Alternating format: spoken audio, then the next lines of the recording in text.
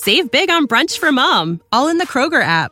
Get 16-ounce packs of flavorful Angus 90% lean ground sirloin for $4.99 each with a digital coupon. Then buy 2, get 2 free on 12 packs of delicious Coca-Cola, Pepsi, or 7-Up, all with your card. Shop these deals at your local Kroger today, or tap the screen now to download the Kroger app to save big today. Kroger, fresh for everyone. Prices and product availability subject to change. Restrictions apply. See site for details. This episode of Writing Excuses has been brought to you by our listeners, patrons, and friends. If you would like to learn how to support this podcast, visit www.patreon.com/writingexcuses. Season 14. Episode 48. This is Writing Excuses, how to practice world building. 15 minutes long. Because you're in a hurry. And we're not that smart. I'm Brandon. I'm Mary Robinette. I'm Dan. I'm Howard. Granted, this entire season has been about practicing your world building, so I understand if you've given me a kind of quizzical look as I have introduced this to you, listeners, but we are in our last month of our year of world building, and I wanted to ask some questions that just didn't fit into any of the other episodes, and talk about like some of our favorite world building exercises and things like that. So one thing we'd like to do when we wrap up a year is kind of ask, is there anything you've learned this year or anything new you've been trying in your fiction, this time relating to world building? Your brain isn't big enough.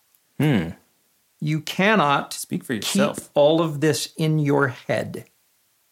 And so ultimately, your world building, you're trying to build an entire world. Of course, it's not going to fit in your head. Heads go inside worlds. You are going to have to use some sort of tool to record this. And it might be index cards. It might be a spreadsheet. It might be a wiki. It might be some sort of relational database. I don't know. But for me, that discovery that I cannot hold all of these things in my head and I have to write them down, I have to record them in some way, was intensely liberating. Because the moment I did, I gave myself permission to forget those things. Oh, I can forget that because I've written it down. My computer will remember it. It definitely won't crash ever. And sure enough, the ideas flow faster. The world deepens itself much more quickly as I commit things to paper. Ironically, mine is the polar opposite of that, which is that I don't need to pre-plan before writing once I have internalized a lot of other things. So one of the things that I was working on this year was a novel just for fun, which is Alfred Hitchcock writes The Dragon Riders of Pern kind of thing. And I want to read that. And it, rather than doing what I would usually do, which is sit down and think about the breeds of dragons and all the different, it's a secondary world and all of that, I just started writing because what I realized was anything that wasn't on the page in the novel isn't canon. So and if it's in the novel, then I can use my find function to just go back and find the thing. The only things that I'm writing down in a separate research document are the things that are difficult to search for. Like, what was the name of that dragon? I made up the spelling of the word. And so I've got a document that I say breeds of dragon, and I go and I put them at the end of a writing session. I will go and drop it in there if I've come up with a new breed of dragon. But it's been, that novel came faster than pretty much anything that I've written up to this point.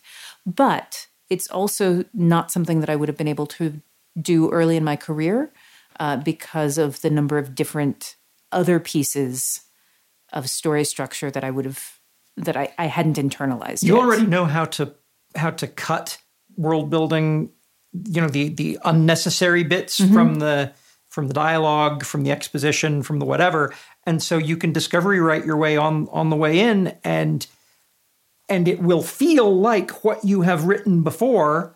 It's like kinesthetics. I had to earn it, but it has been interesting because it also means that I'm not getting bogged down in details that I will never use. One of the things that I've started to rely on more and more this year in my world building is randomizers. Oh, yeah. Because if I'm trying to come up with whatever it is, if it's geography, if it's a religion, if it's anything, if it looks exactly like what I need it to look like, it's going to feel fake. And so using, random generators or just asking 3-year-olds for ideas, whatever it is that you're doing, that adds enough noise into it that it feels more real and forces me to figure out, well, okay, why is this religion, why are horses so important to them? That's not something I planned, but the randomizer spat it out and now I've got to deal with it. And that ends up producing something much more layered and much more textured than what I probably could have come up with on my own. That kind of plays into something, it's not necessarily world building related, just writing related, that I've come more and more to see the books that I'm writing. And I talked about this before on the podcast, as performance art, in that you are capturing a moment of my life and the way I respond to things in a story. And it's like, I've often thought when I was younger that something was either right or wrong in storytelling. I have to find the right way to tell this story. I have to find the best way to tell this story. And the older I get, the more I'm looking at, this is a snapshot of who I am as I'm doing this. And so previous things that I feel like now I've gotten wrong, I feel more liberated from them, that it's not like I did this world building element wrong or this part of Mistborn 1 wrong. That was a snapshot of who I was and how I viewed storytelling at that moment, which also helps me to kind of avoid the impulse to Lucas my old things, right? Because what they are is that they are a piece of performance art that was me at that point in time. And now what I'm writing is a piece of performance art that is me. And the adding the randomizer and things to it kind of captures this essence, because it's less about making sure all the pieces are exactly right, and more about what does the person I am with the skills that I have trained myself in do with this set of inputs, what piece of art comes out of it. Yeah. It's just making me think about the project that we worked on together, because so Brandon gave me a story Bible and then and an outline, and then I wrote from that. And there were pieces of the world building that I'm reading. I'm like, this makes no freaking sense at all. Brandon, what? You're supposed to be so good at world building. What is this? And the conversation that we had was that, which I thought was really interesting, was that a lot of times it's not so much that you have it all worked out ahead of time. It's that when you get to it, you can make the interstitial pieces work. And so, like, coming into it and going, okay, so I just need to figure out how to make this work. It was like having a randomizer. There were a number of things where I'm like, this does not make any sense at all. But the thing that I forced out of not changing it is way more interesting than just like, well, I'm going to change it so it makes sense to me. It's like, no, let me see if I can find the connecting pieces that. So it was a brandomizer. It was a randomizer. A brandomizer. Yes. Yeah. You know what that is reminding me of is, the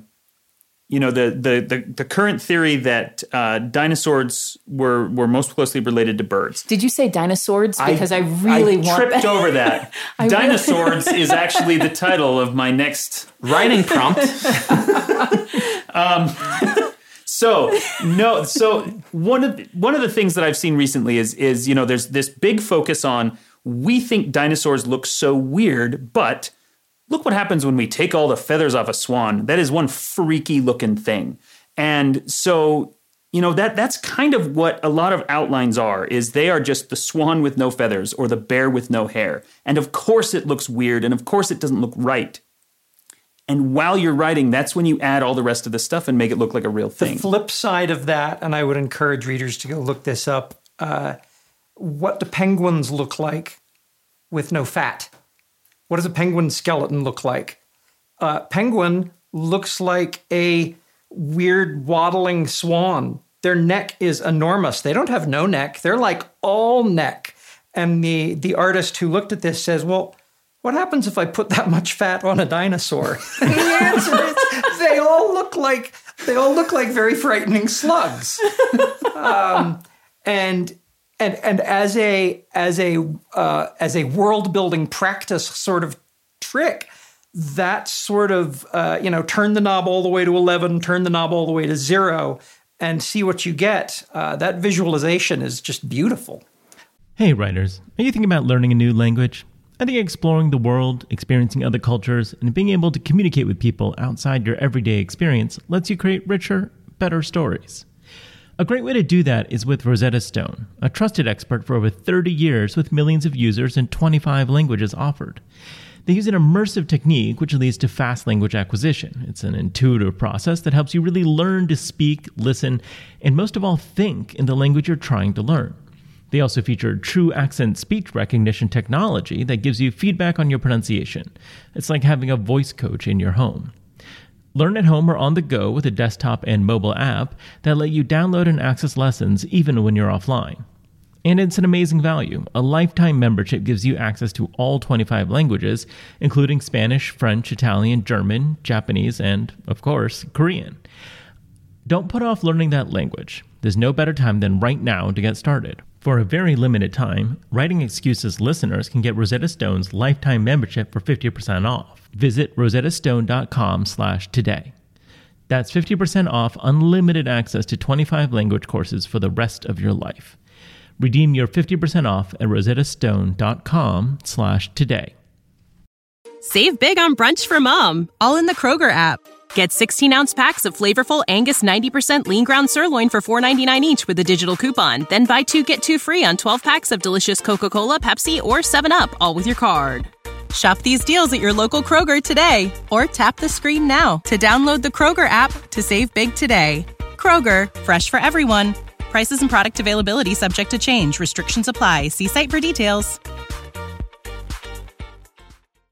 Let's go ahead and stop for our book of the week, which is a really interesting nonfiction book. Yes. Yeah. So this is The Incomplete Art of Running by Peter Sagal. And I read it because it was given to me and he's a friend. And I'm like, oh, I don't really like running, but okay, I'll read your book. A book about running should not make me cry as many times as it did. It is part memoir, part why you should run, part kind of reflection on culture, and filled with stories. It begins, and the storytelling in this is so good, but it begins with him running in the Boston Marathon, right, and he crosses the finish line right before the bomb goes off. And that is not the most heartbreaking story in this. It is just wonderful. And the reason I'm encouraging you to read it because it's just good, honestly. And I'm excited about it.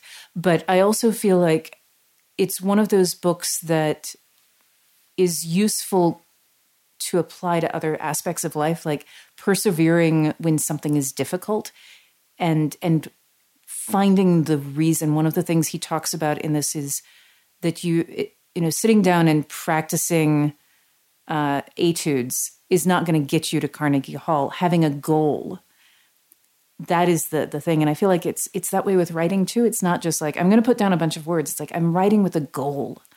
And so read, it's a great book. The Incomplete Art of Running by Peter Sagal from Wait, Don't Tell Me. So another question I had that didn't quite fit into anything else, but I think kind of comes here. Have you guys ever used non-writing hobbies or parts of your life, things you've done as practice for your writing? I'm, of course, targeting RPG playing because I know Dan and I have both done this. How has playing role-playing here's games? one that I would...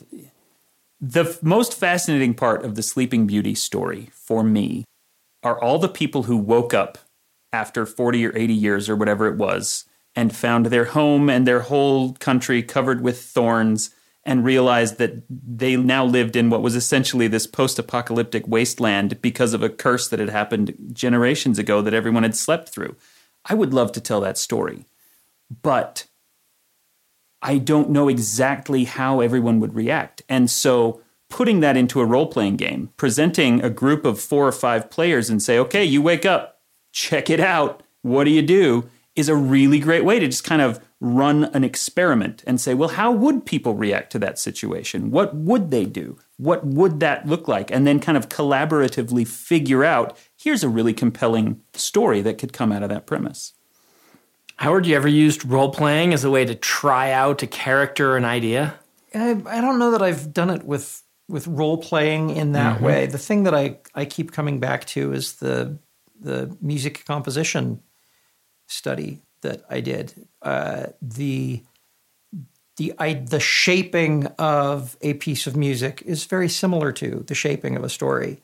The dominant pedal, which is that key change thing that happens right toward the end in a lot of Western music that tells you we are approaching the end. That exists in fiction. That's a thing. And often I will look at what I am writing and ask myself, okay, which of these threads is the dominant pedal? Which is not a question anybody who doesn't know something about music would ever ask. They just wouldn't think about it that way. It's perfectly possible. Lots of writers don't have any music training at all, and they successfully signal that we're approaching the end of the book. They talk about it differently. And I think that's part of what gives us, and I'm, moving wide now, that's part of what gives us our different voices, is that the analogies, the metaphors that we use for the tools that are in our toolbox cause us to deploy them perhaps a little differently. Now, I would pitch this at you, Mary Robinette, but we know that there is nothing in your past, like another career, that has ever informed the way that you... I know. It's just was it season 3, episode 6, I think? Yeah, or whatever it is. And you hear me talk about puppets all the time. The thing that you probably don't hear me talk about is as much is... the relationship that I have with my family, which winds up informing pretty much everything that I write. And it's not quite using role playing where I'm running scenarios with them, but I will think about how like my mom would react to a situation, or how my dad would react. And they're very different people. They're best friends, but they're very different people in a lot of ways, and where their commonalities are. So sometimes I will recast a character briefly as a family member in order to figure out a true, honest reaction for that character, even if that's the only piece of the family member that goes in there. People ask me a lot because they know one of my nerd hobbies is Magic the Gathering. They say, oh, how has Magic the Gathering influenced your stories? And I've had to think about this. And they, I think, are going to assume, oh, it's the world building, or, you like cool magic systems, so maybe the game mechanics and things like that. It's very hard for me to separate that out because I just grew up in an era where, you played video games, you played lots of board games, all of these things are a big jumble in my brain. And I can't point to any one thing that Magic has done with that, but there's an unexpected one, which is the politics of 4 people playing a competitive game against one another, where you're each trying to win the game and have certain tools and resources at your disposal, has really influenced the way I do political work between nations in my books. In fact, I was writing an outline yesterday where I'm like, I'm going to use this aspect. How, if you are the weaker party, how do you win in a war? Well, if there's 3 people, you look for the person who's strongest and you gang up on the strong person with the other weak party. And almost always the person who is doing best in the game loses first. Almost always, because if they're a threat, everyone else gangs up on them. And so that's not the case in a one-on-one, but in a 4-person free-for-all, you don't want to be the strongest party. And so I actually wrote in my outline of characters like, I know how I can get to bring this person down. It's by exposing how strong they are, so everyone else will gang up on them. And those sort of political games has been really handy for me in designing, epic fantasy stories. This is why back in college, the number one rule of any Magic game we played was kill Brandon first. And they always ignored you when you told them that. Nobody ever believed me. Yep. You always kill Brandon first. Yep. And if you don't, I will figure out how to get everyone to gang up on you. And then, but that sort of stuff was really fun for me to figure out how human beings work. So there you go. You can trace my political intrigue stories to me playing Magic with Dan. We are out of time. So homework. What we would really like you to do is do the thing that we have done in our writing careers. Take something that's very familiar to you that may not seem like it has anything to do with writing, like audio engineering or puppetry or playing card games. Look at something you're fascinated by and try to see if you can extrapolate from that storytelling principles that'll help you understand the way that you might tell stories and the way that your life experience might turn you into a better writer. Kind of a philosophical one for you this week, but hopefully it'll be really handy for you. This has been Writing Excuses. You're out of excuses. Now go write. Writing Excuses is a Dragonsteel production, jointly hosted by Brandon Sanderson, Dan Wells, Mary Robinette Kowal, and Howard Taylor. This episode was mastered by Alex Jackson. Save big on brunch for mom, all in the Kroger app. Get 16-ounce packs of flavorful Angus 90% lean ground sirloin for $4.99 each with a digital coupon. Then buy 2, get 2 free on 12 packs of delicious Coca-Cola, Pepsi, or 7-Up, all with your card. Shop these deals at your local Kroger today, or tap the screen now to download the Kroger app to save big today. Kroger, fresh for everyone. Prices and product availability subject to change. Restrictions apply. See site for details.